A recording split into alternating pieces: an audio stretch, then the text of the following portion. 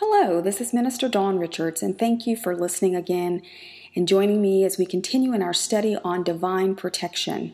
When we were together last, we were looking at some of the promises of God concerning our protection in the Word of God, and I pray that you've been studying and putting those in your heart and in your mouth and making them a regular part of your study and releasing your faith.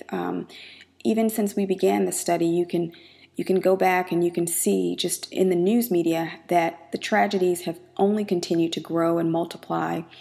And as we talked about in our introductory teaching to this series, these are critical times in which we're living. They're dangerous times, the Word of God said, perilous times. So more than ever, it's so important that we become rooted and grounded in the divine protection that God has made available to all of His people. That is a covenant benefit given to us as children of God. So I'm excited to continue our study and to get back into things. And today we're going to shift gears just a bit, and we're going to begin talking today about activating so great salvation. You know, the Bible talks about so great salvation, and it's a critical part, a lesson that the Lord taught me many years ago to living this life of divine protection. It's not something that we should let slip. It's not something that we should take for granted, as the scripture will show, but it's something that we have to be intentional about. Everything in our covenant with God requires our faith and requires our intention. Why is that? Because we have an enemy, we have an adversary, the devil, who roams around like a roaring lion seeking whom he may devour. So if we didn't have that opposing force, if we didn't have the devil on our heels trying to steal from us, kill and destroy, as John 10:10 lays out, then it would be a cakewalk. But we're not in that place yet. That comes when we go to be with the Lord in heaven, because there is no devil in heaven. There is nothing to resist there. There is no threat of danger, so we don't really need divine protection. We are divinely encapsulated at that point. But while we're here in this earth, the Word of God has been given to us to live victoriously in every area of life. Glory be to God. And God pressed upon my heart at the beginning of the year to begin teaching His people about divine protection, the things that He's taught me. Not that I know it all, but I'm sharing with you what I do know. And I pray that you'll take this, and this will launch you into a life of protection, of peace, of comfort, of security, and a life free from fear. Because we've been called to live free from fear. God has not given us the spirit of fear, the Word of God clearly says, but a spirit of love and of power and of a sound mind. So we should not be accepting fear. We should not be living fearful lives, afraid of what's going to happen, afraid of losing our job or having a home invasion or becoming ill or whatever it is the enemy may taunt you with in your thoughts. You have to learn to cast down those vain imaginations and take on what the Word of God has said about your life. That should be our final authority in everything that we face in life. Glory be to God. So I want to start this teaching a little differently by actually sharing a testimony, and then we'll kind of get into some of the scriptures and teachings that came out of that, or that fed into that. But I thought I'd like to share my testimony at the beginning rather than midway or at the end of the teaching today. So years ago, now it's been several years. I was still a student at the time. I was actually a law student in my last year of law school, and it was my birthday of all days. And I was, had gone through my day of classes, usual daily routine, and I was preparing that afternoon to drive an hour and a half or so to my church. I went to law school in one city. My church was based in another city. And so I would drive up on the weekends typically, but because I really wanted to be in these services, and this was a Monday, this was a school day, as I mentioned, I decided to drive up that evening. I was a little tired, I felt a little sleepy, but I said, I'm going to resist it. Flesh, get in line. Probably in hindsight, I should have listened to my body and I should have rested, but I decided to go in any case. So I got on the road in my car, started out to church, to a faith convention of all things. I want to get built up in the Word, built up in faith. I was still relatively young in my walk with the Lord. I've been saved for a few years at that point, but I had been growing leaps and bounds just because I was a part of a great church home and had become connected to some great ministries. And I'll just stop to make a quick plug to say that is something, if you're not currently involved in a church home, you don't have a church family where you regularly connect and submit yourself to the teaching of God's Word, the ministry of the Holy Spirit, then I really want to encourage you to make that a priority in your life right now. You want that spiritual covering that a church home will bring you. And you can pray and ask the Lord, and He'll lead you and show you exactly where you're supposed to be. He did that for me. So back to this, although I was, still only a few years into my walk with God, dedicated and born again and Spirit filled, I grew up going to church, but this was really when I had sold out to the Lord.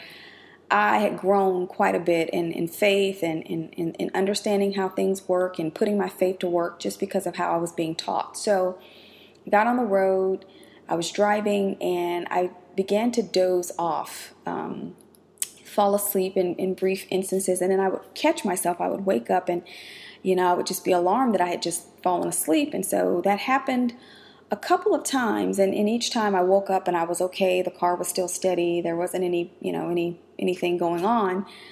But the last time that I did that, when I woke up, and I don't know how long my eyes had been closed, but when I woke up, my car was veering, and so I panicked.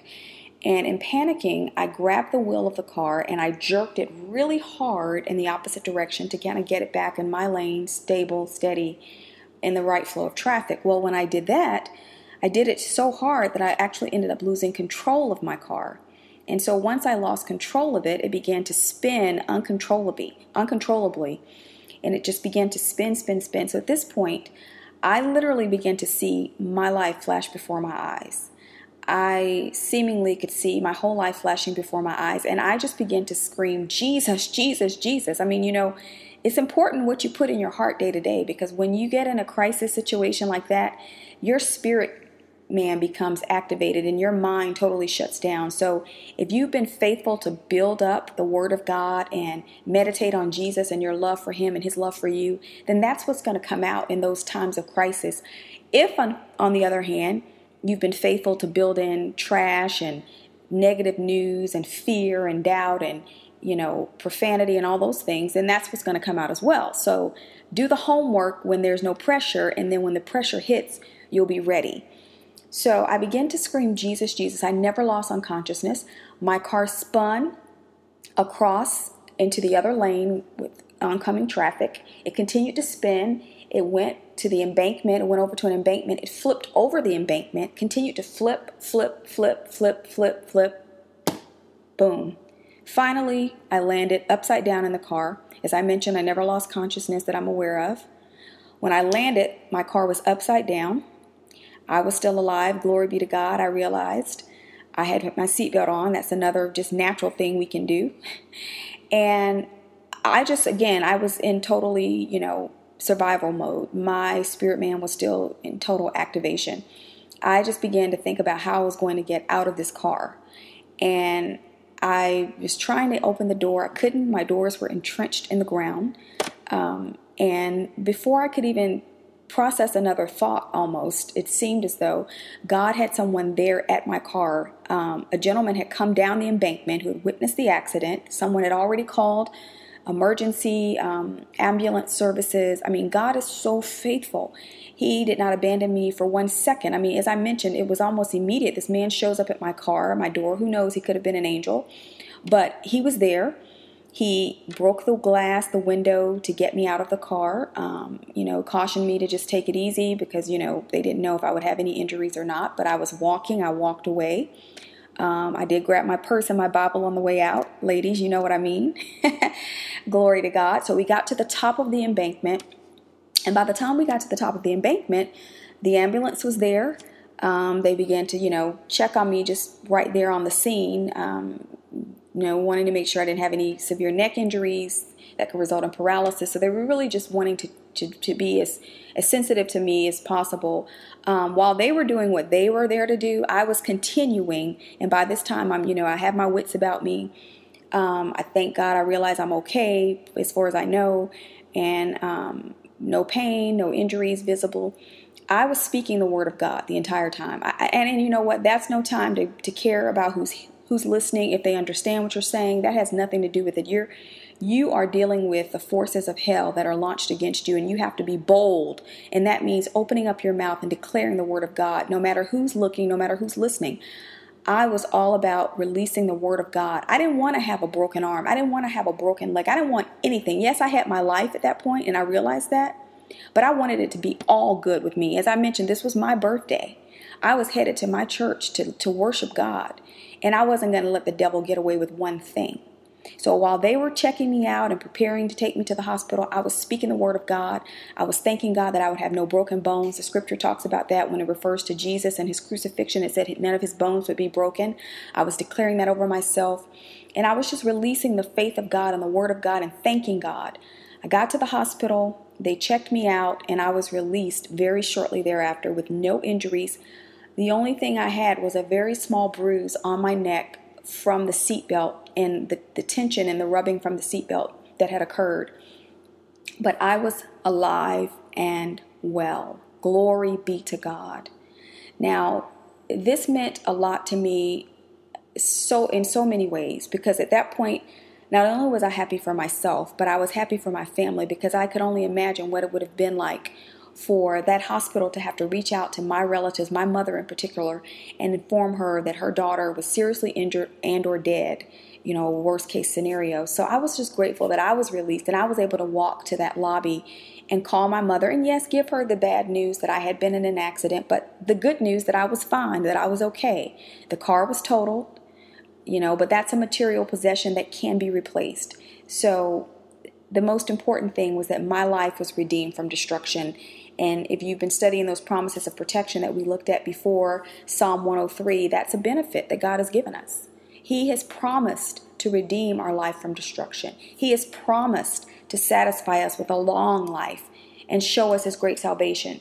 Well, I'm still relatively young, and I was even younger then. So for my life to have been cut short, that would not have represented a long life. That would not have lined up with the promise of long life that God had given me. And not only a long life, but a strong life. A strong life means a life where I'm not an invalid.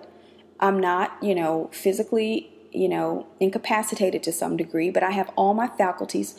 I am whole and healthy as a woman of God. And that is what God's word delivered and provided me that day. So I called my mother, and she and my grandmother came. I told them where I was. I gave them the information, and then I just had to wait. It was a waiting game at that point for them to get to me, because they were also in another city. They were, at least an hour or two away from me. And so I had to sit and wait for them to come and get me. Again, my car was totaled. It was back at the accident scene. And funny enough, I began to get reports from the hospital that people were calling and checking and asking what had happened to that person that was in that horrible accident, and if they had died and what the status was. And they said, no, she was released. She's fine. And so I'm telling you, it was, by all accounts, it should have been a death blow. And I'm sure that that's nothing short of what the enemy had planned for me. He wanted to shut me down then, because he knew that I was going to be and continue to be a threat. I already had started, but I was going to continue and only increasingly become more and more of a threat and a hindrance to his works of darkness and to the kingdom of darkness. And as a child of the light, he would have loved nothing more than to get me out of the way and to silence me. But what he meant for evil, God, glory to God, turned for my good. Now, I'll say, just very briefly, that this was also significant because only a few years before that, my own immediate family was impacted with tragedy, where my father and my younger sister were killed tragically and without, any forewarning. I mean, when you're in a tragic car accident, there's typically, you don't know you're going to die in a car accident that day. So they had been killed. And so my family had already been impacted in that way. And here I was now, living my life as a young woman without my father, physically present, and without my younger sister. And it had taken the hand of God to minister and to release me from grief, to give me the joy of the Lord. And so for him to come back and try to inflict that on my family yet again, to inflict that on my mother yet again, to have another one of her children, killed in a car accident, would have been, in the eyes of hell, in the eyes of the devil, a double whammy. But no. God said no. Glory be to God. So I'm there in the waiting room, and the Lord speaks to my heart. And he says this to me. And this is what launched me into the teaching that we're going to get into for a bit. He spoke to my heart and he said, Dawn, that's why I tell my people, and let me back up really quickly. I was there and I was processing everything, and I was processing, all that had just happened. Oh my goodness, in such a short amount of time, totally unexpectedly, here I was sitting in a hospital lobby, thankfully, miraculously safe and whole and unharmed, but yet all this stuff had just happened. And I was thinking through everything and thinking through, how I prayed and just trusting God and, his faithfulness. And he spoke this to my heart. He said, that's why I tell my people, how shall you escape if you neglect so great a salvation? And so we're going to pick up in the scripture now. We're going to go to Hebrews. Let's go to Hebrews chapter 2. So I hope you have your Bible handy. If not, go ahead and grab it, because we're going to look at some scriptures. And we're going to start. And again, we're talking today about divine protection, activating so great salvation, because that's what God said. He said, that's why I tell my people, how shall you escape? You see, I escaped that day. I escaped. When death came knocking, I escaped. Glory be to God. So we're not subject to anything that the enemy has and that he tries to launch at us. Even death has to bow in the face of the word of God and the power of God and the love of God. There's nothing greater and no one greater than God and his power. And that includes death. In that day, my life was redeemed from destruction. God spared my life. I like to say he saved my life again. And he's done it again and again since. Glory to God. But he was driving home a point, and I knew what he meant, and we're going to get into it. So let's go to our Bibles in Hebrews chapter 2. We're going to start there in verse 1, and we're going to read down through verse 3. And it says, therefore we ought to give the more earnest heed to things which we have heard, lest at any time we should let them slip. For if the word spoken by angels was steadfast, and every transgression and disobedience received a just recompense of reward, how shall we escape if we neglect so great salvation? See, that was what he had spoken to my heart that day in the hospital, which at the first began to be spoken by the Lord, and was confirmed unto us by them that heard him. Now, I want to start by really uncovering and dissecting what salvation really means in its fullness, because I think oftentimes when we hear the word salvation, we have a limited perspective of what it means. So the word salvation actually stems, that's the English translation, for the Greek word soteria. And soteria is all encompassing. So when we talk about salvation, and when the word of God talks about salvation, it is referring to, and it denotes deliverance, it denotes preservation and salvation, including material and temporal deliverance from danger and apprehension, spiritual and eternal deliverance from death and hell for all who receive Jesus as their Lord and Savior. And see, I think that's where a lot of people typically stop with their understanding of salvation. We know when we are saved that means we've been saved from hell, we've been saved from eternal damnation, and now we've been born again into the family of God, into the kingdom of God, and we have eternal life. Yes, that is absolutely salvation, but it goes beyond that, because God knew that once we got born again, unless we died right in the next moment, we're going to be in this earth for a while. And so we're going to need some salvation right here on this earth. We're going to need some protection. We're going to need some preservation. We're going to need some, deliverance from danger and apprehension. We're going to need all of that. And so God made all of that available to us in his great salvation. Glory be to God. It includes everything that makes for man's highest good. It's complete and total soundness in every area of life. So don't limit your understanding and faith in salvation only to your salvation from sin. Okay, glory to God, and from hell. I know I'm not going to hell when I die because I've been saved. Well, that's great and that's wonderful. But it's so much more than that, and you have so much more to put your faith in and to rely upon and to trust God for right here in this earth. It's a so great salvation. God said it's not only salvation, but it's great salvation. And one translation even calls it a magnificent salvation. I think that's the Message translation, and I love that. It's truly magnificent when you think about what God has done in and for us through his Son, Jesus Christ.